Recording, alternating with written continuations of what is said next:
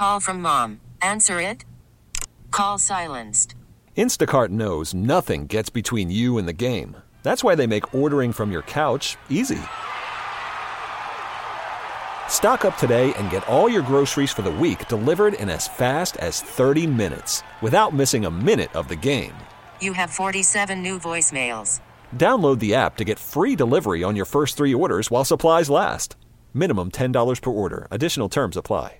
All right, before we get to David Hellman, there is breaking local news that is massive national news as well. Amber Geiger has been found guilty of murder, and they will do the sentencing phase this afternoon. She faces 5 to 99 years. This is obviously a huge, huge story. So she is guilty of murder. It's not manslaughter, it is murder. And so if you would like to get more of that coverage, of course, we encourage you to check out our sister station, 1080 KRLD. They are all over this. Sentencing does begin this afternoon, and we are looking. The jury, according to Amanda Guerra of KRLD 1080, the jury is doing the sentencing. She's facing anywhere from 5 to 99, like I said. Penalty phase begins 1 p.m. this afternoon. Obviously, this has been the biggest thing in the local news cycle. Obviously, national news, the way a lot of these cases tend to go. But this is really, really big news. And I don't know about you guys. I'm a little surprised. I thought it would be manslaughter, but that's just not the way that the jury saw it. They began deliberating yesterday, and so the news just came down. She is guilty of murder. Man, it's a crazy case. We've kind of talked about this a lot off the air. Just how can anybody get killed while they're in their own apartment and there not be someone found guilty? They're unarmed on their couch. They're unarmed on their couch. How is it possible under any circumstances for them not to be found guilty? And let me just say, there's a lot of information that comes out, and a lot of it's inaccurate. Like there was all this stuff early on and on, reasonably credible news sources saying, "Oh, she knew him," and they had they did not. At the beginning, yeah. But what I'm saying is this is the way we get our information now, and people take stuff and run with it. And so there's a lot of misinformation out there. And I've gone back and forth based on information I've heard. But after I heard the 911 call, that had an incredible impact on me. I didn't think that she ever knew this person or had any intention of killing this person when she walked up to that apartment door.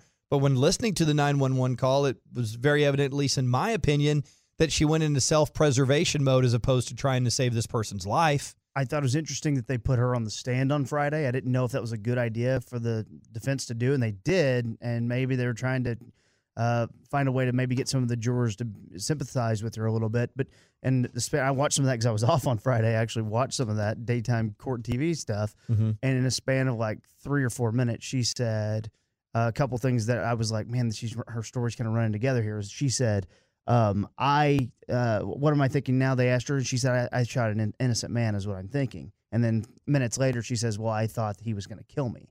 And I'm like, well, you just said you shot an innocent man. Well, but she just had so many other options than the option she chose. But this is where it got weird because you have the Castle Doctrine rule coming into effect. But it's weird because it's not her place. It's not her place. Right. But she's saying that she thought it was her place. And right. He could have killed her and been fine because she was in his place. Because of the Castle Doctrine. Because of the Castle Doctrine, she was right? It was kind of reversing that because she was, arguing that she mistook that apartment for her place. Okay, but mm-hmm. Like there was thoughts that there could be rioting in our city today or whenever the decision came down. I was concerned about that for sure. Because, there's a group of people that are tired of things like these happening and then no one's ever held accountable.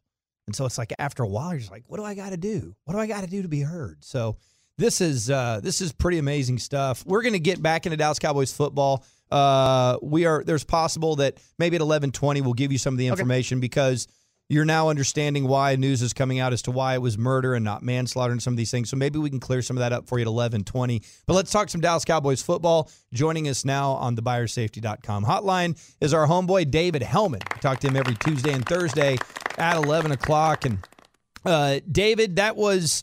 I was looking at some of your tweets from Sunday night. I don't think any of us expect, a lot of people thought maybe the Cowboys could lose this game, but I think the way that the game went down was really confusing and surprising to a lot of people. And one of the things I know surprised you is Tony Pollard, after having an incredible week 3, was not a part of this game plan at all on Sunday night.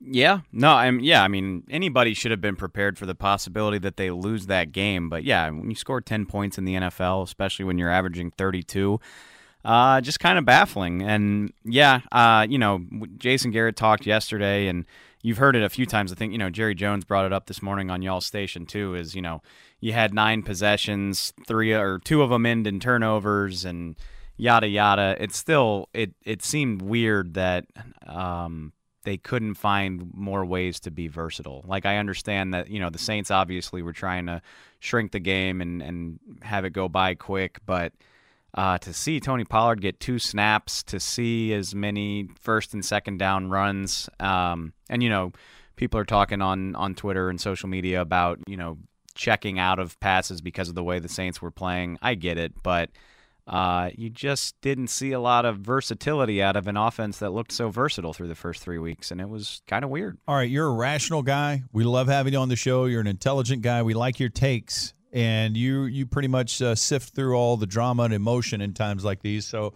there are people with conspiracy theories that, wait a second, Kellen Moore got boxed out of the game plan here. This really looks like Linehan. Did he turn into Kel Linehan Moore? Did Garrett get his hands on this thing? What the hell's going on? So if you had to pull out a blame thrower, which you don't tend to do because you're more rational than idiots like us, so where does the blame lie in this? How did this go so poorly, and should we hold accountable? I mean, that's like the essence of hot take culture, though, isn't it? Like somebody has to take the blame, and again, it's not trying to cop out, but like you can pass it around to a little bit of everybody. I think the offensive line got their butt whipped. I think it's probably fair to assume Dak checked out of a few calls. Dak missed a few throws. 2 guys fumbled who don't typically fumble.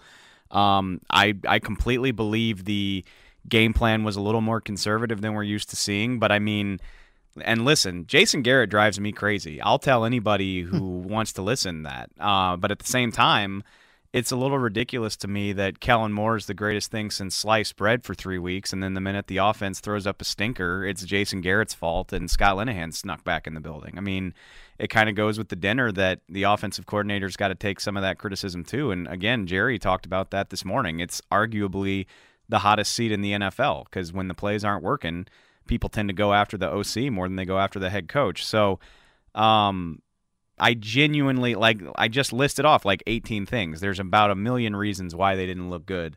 And the game plan, I think, was definitely part of that. But, it's not because Kellen Moore just decided to do a Scott Linehan impression for one night. Are you concerned at all that the offensive line was not able to run, kind of at will like they have most of the time? I mean, is that kind of the big takeaway from that game, is that the offensive line didn't have a very good performance? Well, I mean, first of all, they didn't. You can, it's, by Tuesday morning, it's kind of already starting to trickle out. You can go find the breakdowns where, Travis Frederick's getting knocked over and Connor Williams didn't have his best game. And honestly, that's where you fall into a trap by just looking at stats because the Saints were 26th against the run heading into that game, but they have good players on that front. Demario Davis is a hell of a will linebacker.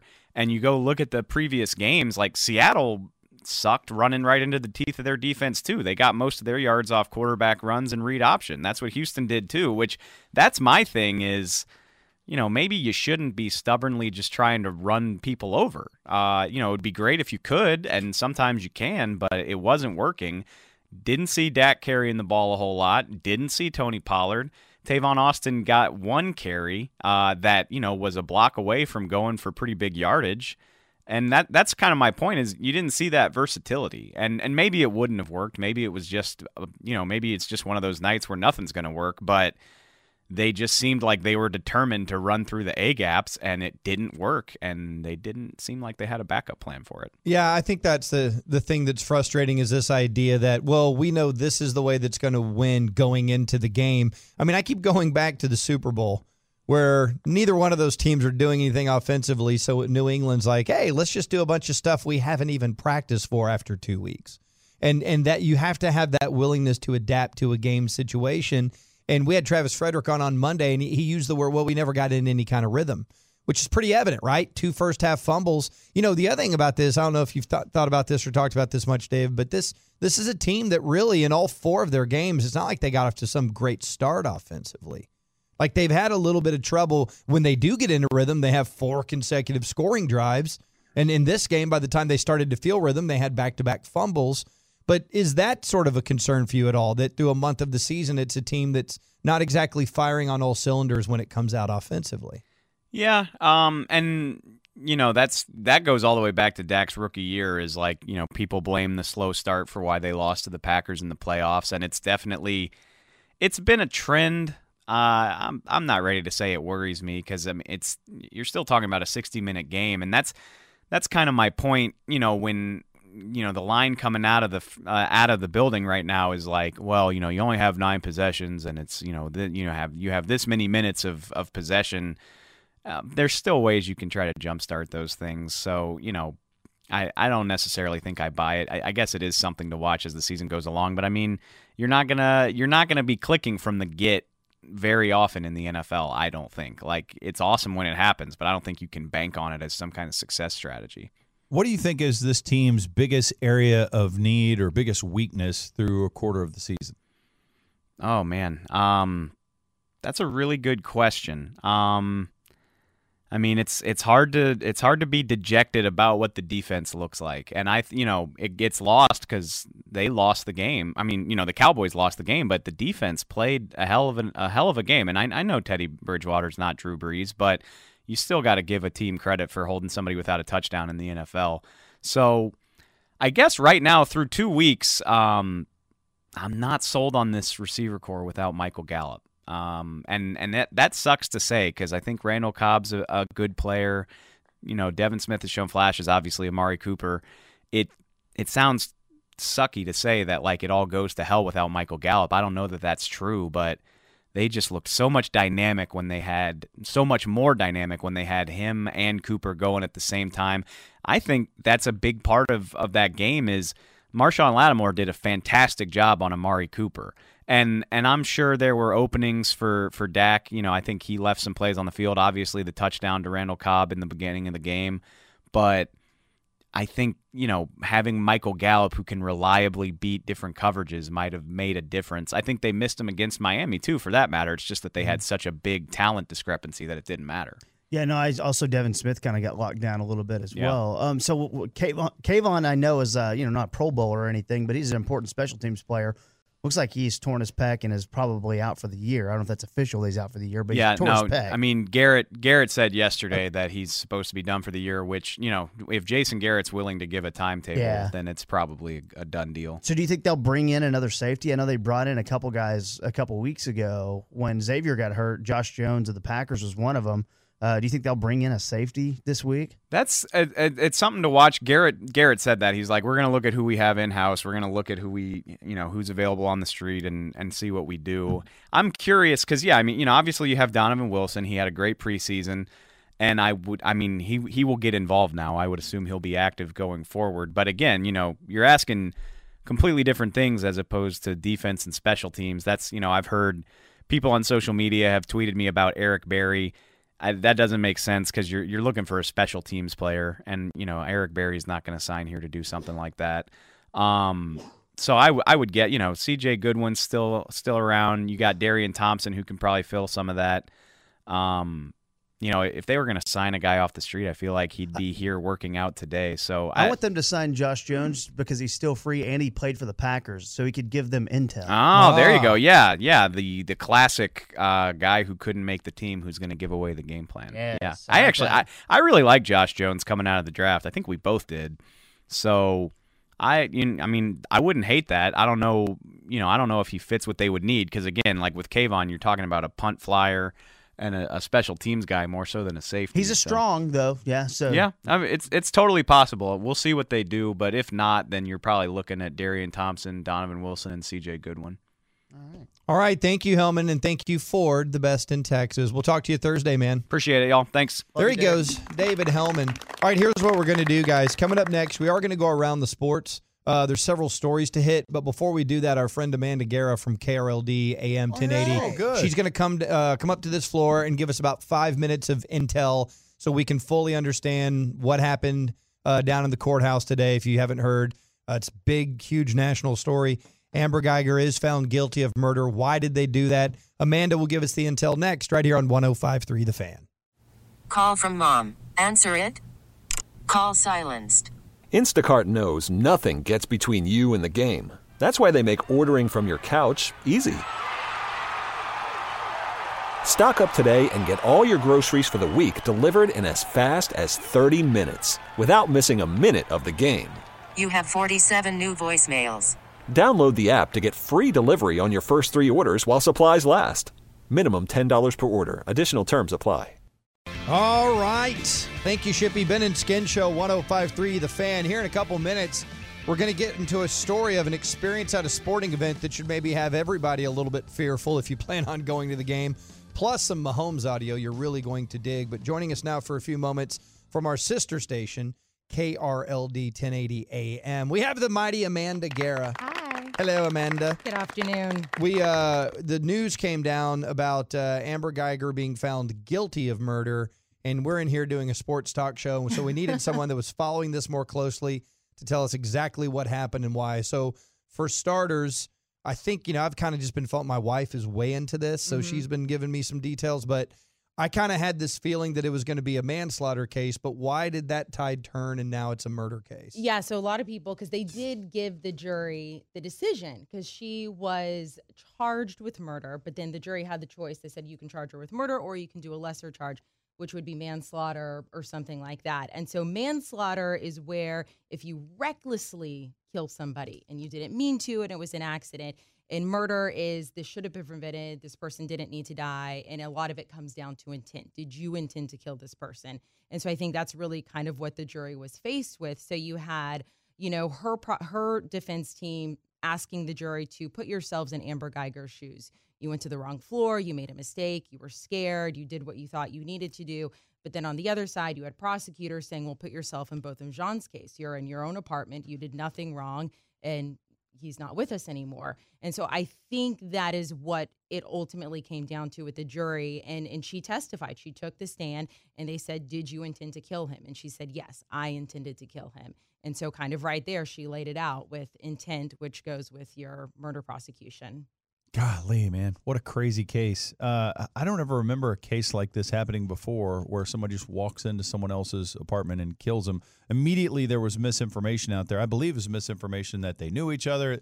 There was no history between the two of any kind, right? No, there wasn't. And, and that's the hard thing. And that's kind of what I try to, really tell people when these things happen, especially now with social media. Rumors can get spread very, very quickly. And that's immediately popped up. Was it a race thing? Did they know each other? Did she have a grudge against this guy? And from everything that happened, they didn't know each other. And it looks like it was a poor mistake. And they had several people testify who lived in that apartment complex who said, I've gone into the wrong apartment before. Other people who've made the exact same mistake. I know from personally when I lived in an apartment complex in downtown Dallas, I, lived on the 9th floor and I accidentally went on to an apartment on the 3rd. It's really easy to do that.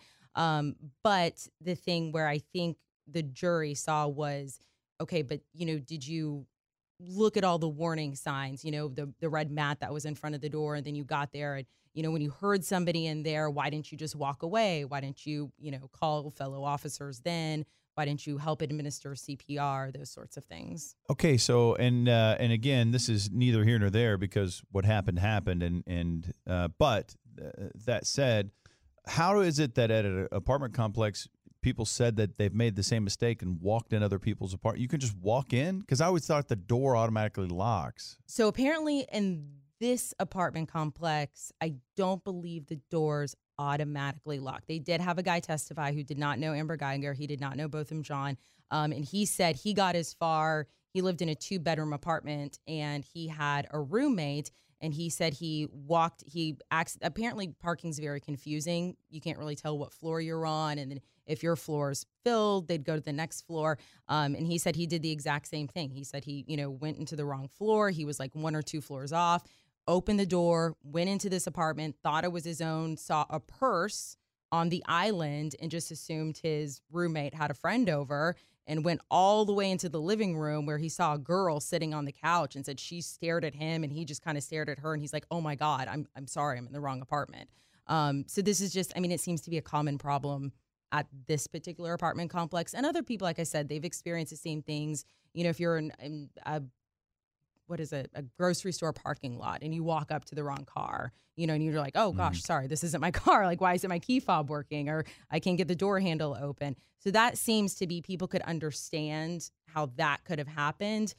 Apparently the jury just didn't feel it needed to go to this extent. Right. For it to lead to murder is a totally different thing. Exactly. Saturday, I walked up to the wrong car and started to open the car door. And part of it is because we all walk around with our heads down into our phones all the time. But Very you're not going to shoot someone in your car for eating ice cream. No, exactly. You know, I think the other aspect is, what else could she have used on her utility belt that she still had on? And there's a lot of things that go into it. And, you know, if you're just kind of half paying attention to this, I would recommend everybody at least listen to that 911 call. I know that had an incredible impact on me as to how I felt about all this, because you're hearing everything. You hear exactly what happened. Yes. You're hearing exactly what happened, and then you know that, well, then she made these text messages during all this. None of us can answer what we would do in a situation where we accidentally killed somebody, right? Nobody knows what that's. There's very few people that you're even remotely in your world that know what that's like, but then it's like, what happens after and some of those things. And quite frankly, she didn't do the right thing. And I'll just say this, being open and honest and transparent, we've known her dad forever. I've known him for a very long time. He's a great guy. And that changed how I felt about things.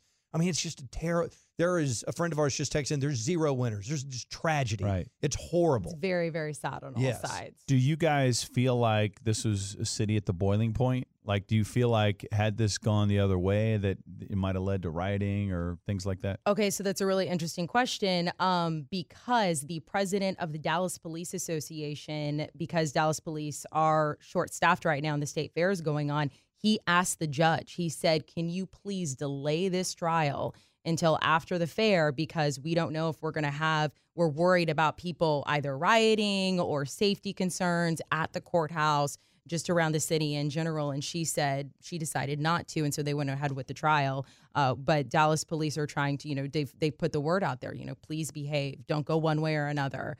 So hopefully people, who are listening to this, keep your cool, talk to your friends, have intelligent conversations about it.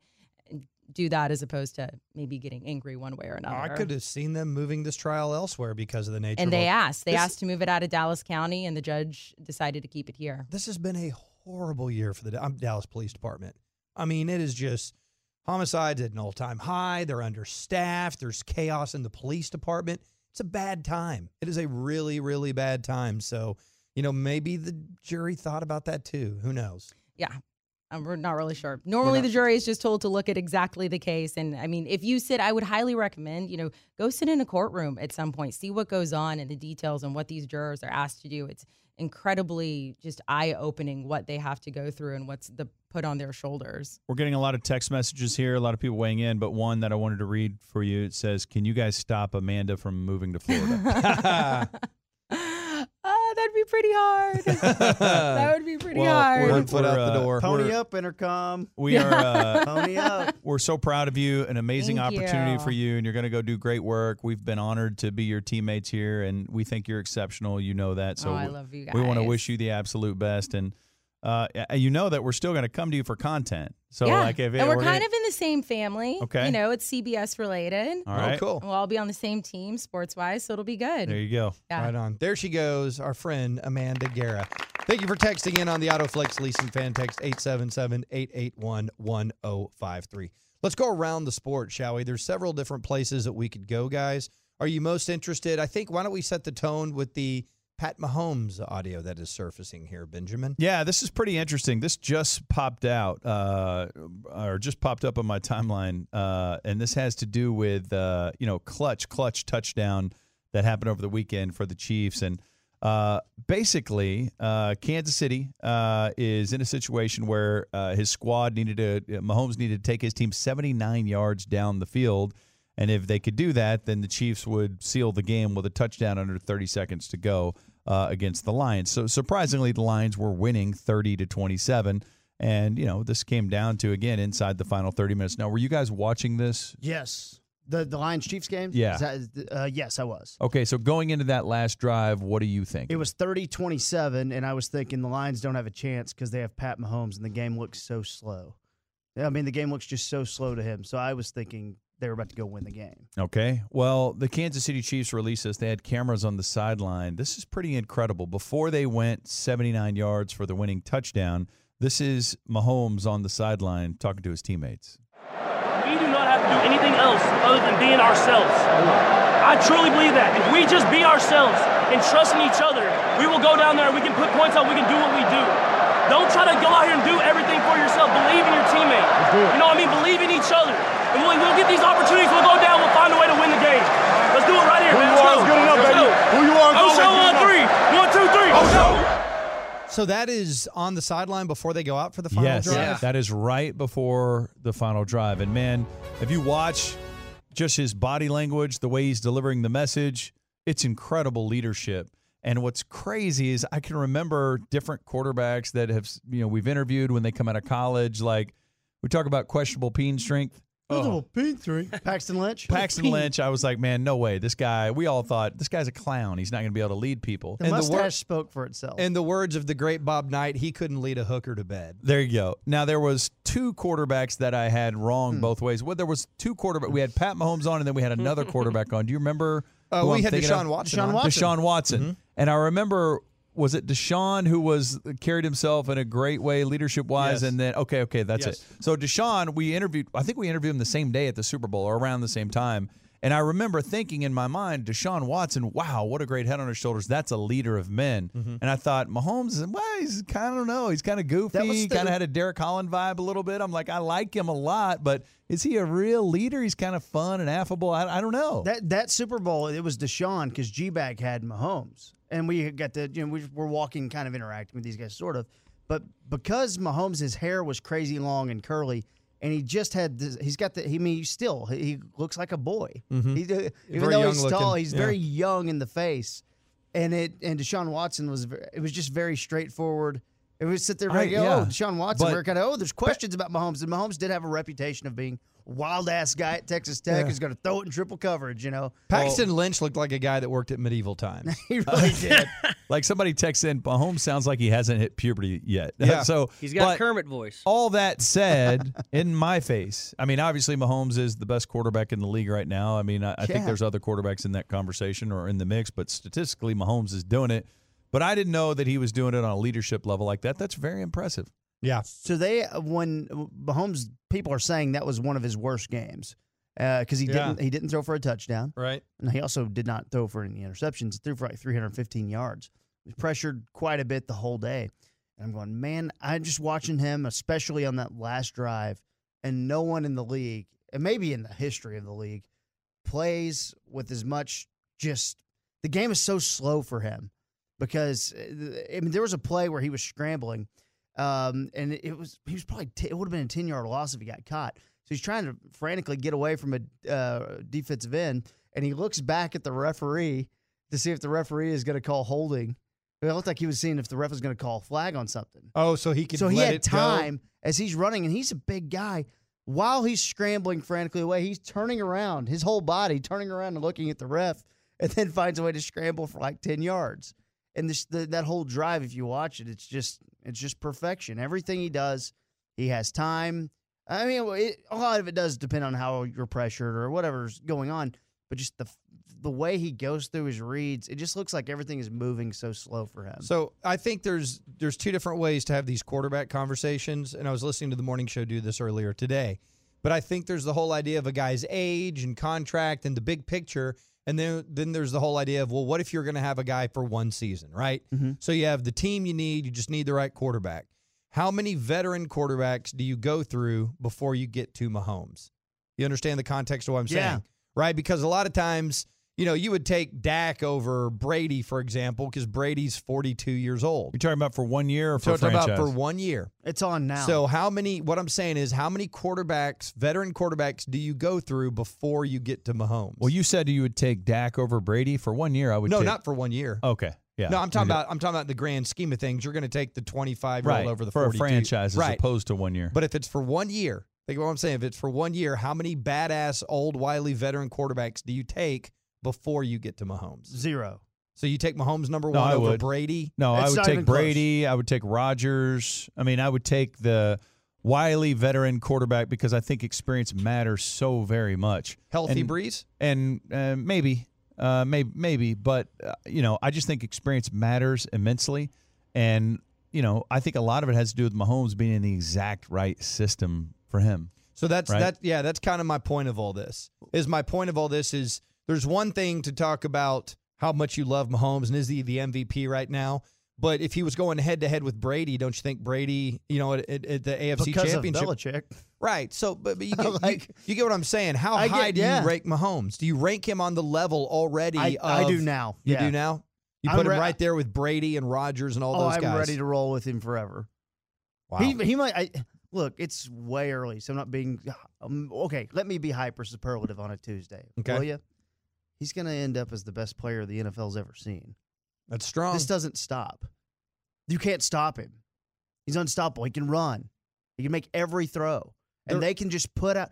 Dude, they were giving Darrell Williams, who was the backup running back at LSU with Geis that year, okay, and was seen as more of like a power back. They were just running him out there. Any running back can die off, and they'll put another guy in there. In part of that system? That's the system, but, I mean, that's the whole thing. Part of choosing Brady in this conversation would be Brady would have Belichick on his side. Yep. Right? It's like we were talking about, so Brady plays the Bills, the Jets, and the Dolphins every year. Right. That's really helped him. He also has never had to game plan against Bill.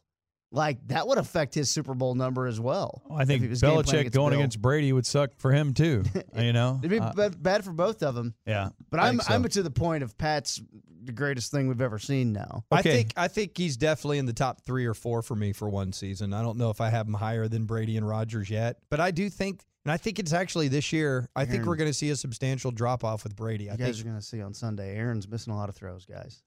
Really? Oh, yeah.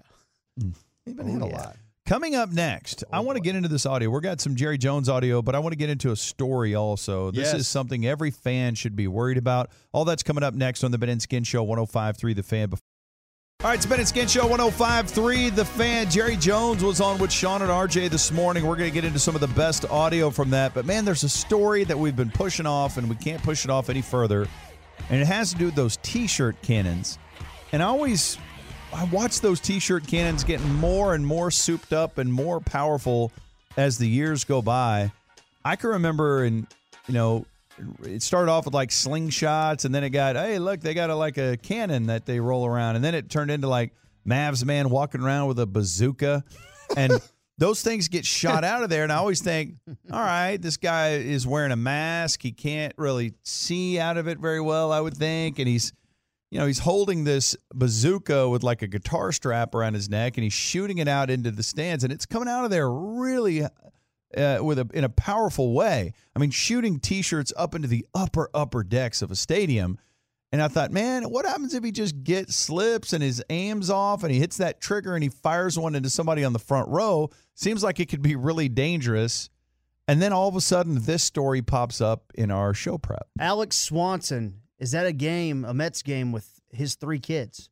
They're in the right center field stands, okay? And basically, it's the 7th inning stretch.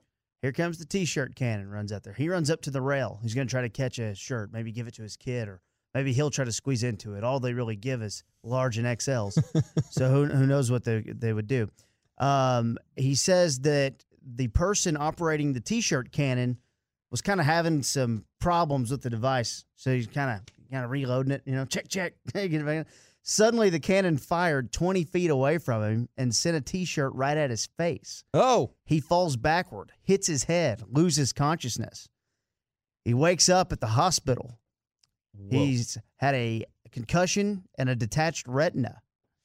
Man. In the lawsuit, he claims that his right eye is permanently damaged, and his vision in his right eye, obviously, permanently damaged. He says, quote, "It could have killed me."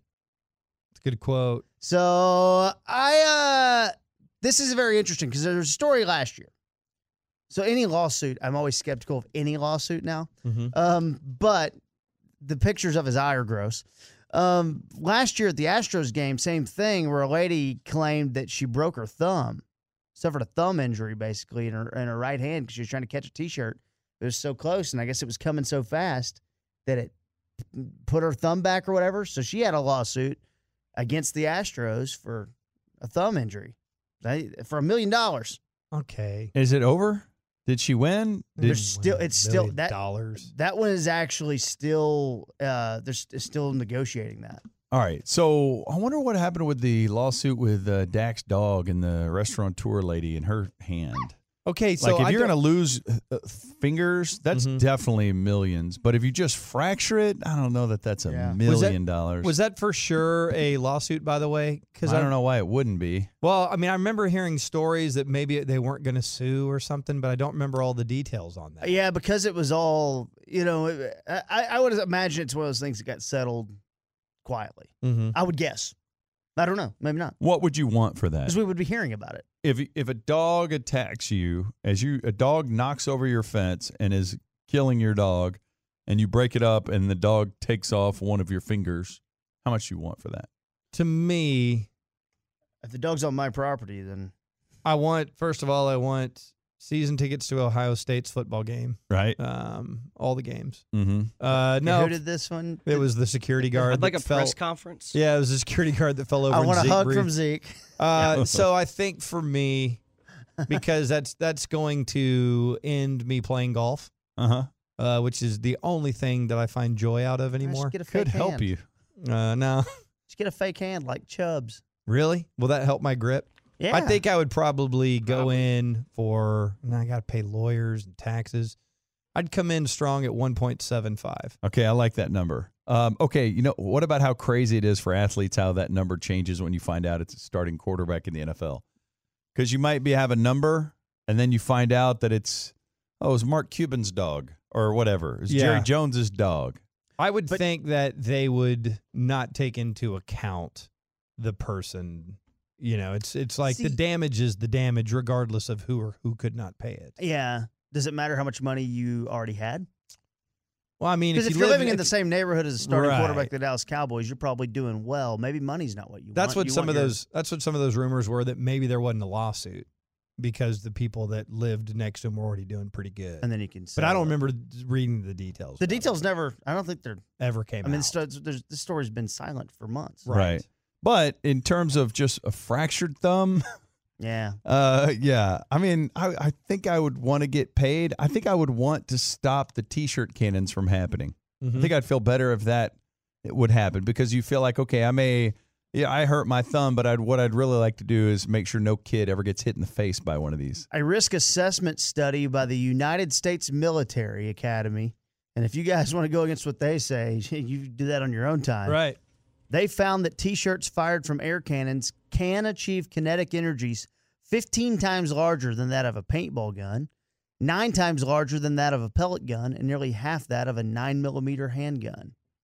Now, that would depend on the specific model of the T-shirt cannon. I don't know if you're using the TI 2000 3.0. If you're using that one, the kinetic energies are going to be through the roof. And this guy is lucky that he still has an eye.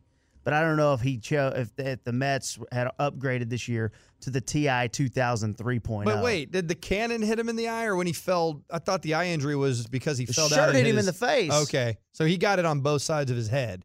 Yeah. He got the concussion in the back for hitting the concrete, and then the retina was damaged by the cannon.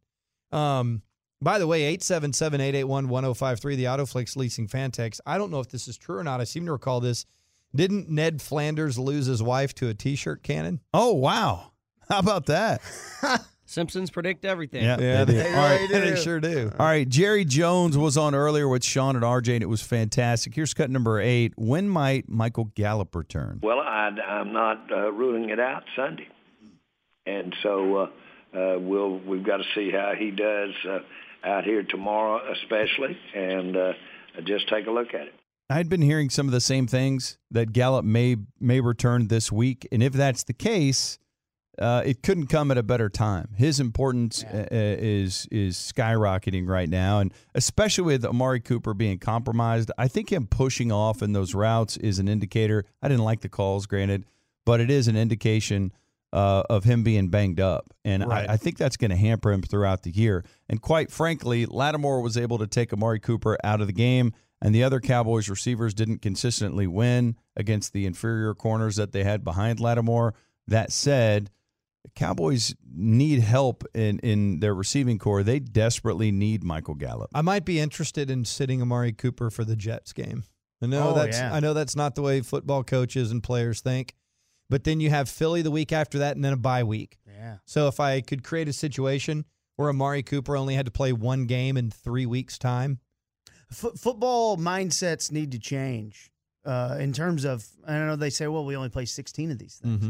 Mm-hmm. Preservation is huge. Yeah. It's huge now. So if there's guys banged up and not good to go, and you feel like your team's good enough to get by. Right. Now, granted, you can lose to anyone. Sure. Look, we understand that Dolphins game could be something different, or that Jets game or whatever. I've got no problem with that idea right there. And I agree with what Dave was saying and what you guys are kind of saying. Michael Gallup is important to this team. Devin Smith's fine, but, they need another weapon on the outside. When you have them both going, that opens up the offense just a little bit. I mean, you got the vibe that the Saints back end, Marshawn Lattimore did his job against Cooper, and it looked like Devin Smith, and sometimes it was Tavon out there, was kind of taken away by Eli Apple, and the safeties were just kind of hanging out, and they were helping out and shaded towards Cooper a little bit, not really having to come up and play the run too much because the run wasn't going. Mm-hmm. You get the idea they weren't having to work hard. Then you get Gallup. That's going to really help things. Green Bay covers pretty good, and they get to the passer pretty good. So they're pretty difficult. Philly ran over them. They'll give up yards, but it's mostly been on the ground because they got a pretty good secondary that's now staying healthy. They do have a cornerback one and Jair Alexander. I mean, Jair Alexander and Marshawn Lattimore, I would put those guys in the same conversation as good young corners in the league. So look, it's very interesting.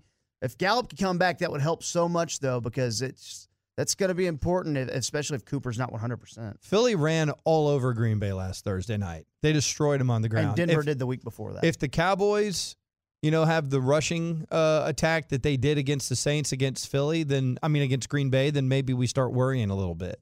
And I realize Tyron's out this week, but maybe the offensive line is not as perfect as, we were thinking it is if you have back-to-back weak rushing attacks against a team that didn't stuff the box and then against a team that's really struggled defending the run early in this season. So Jerry also on with Sean and RJ had an evaluation of Robert Quinn's recent play.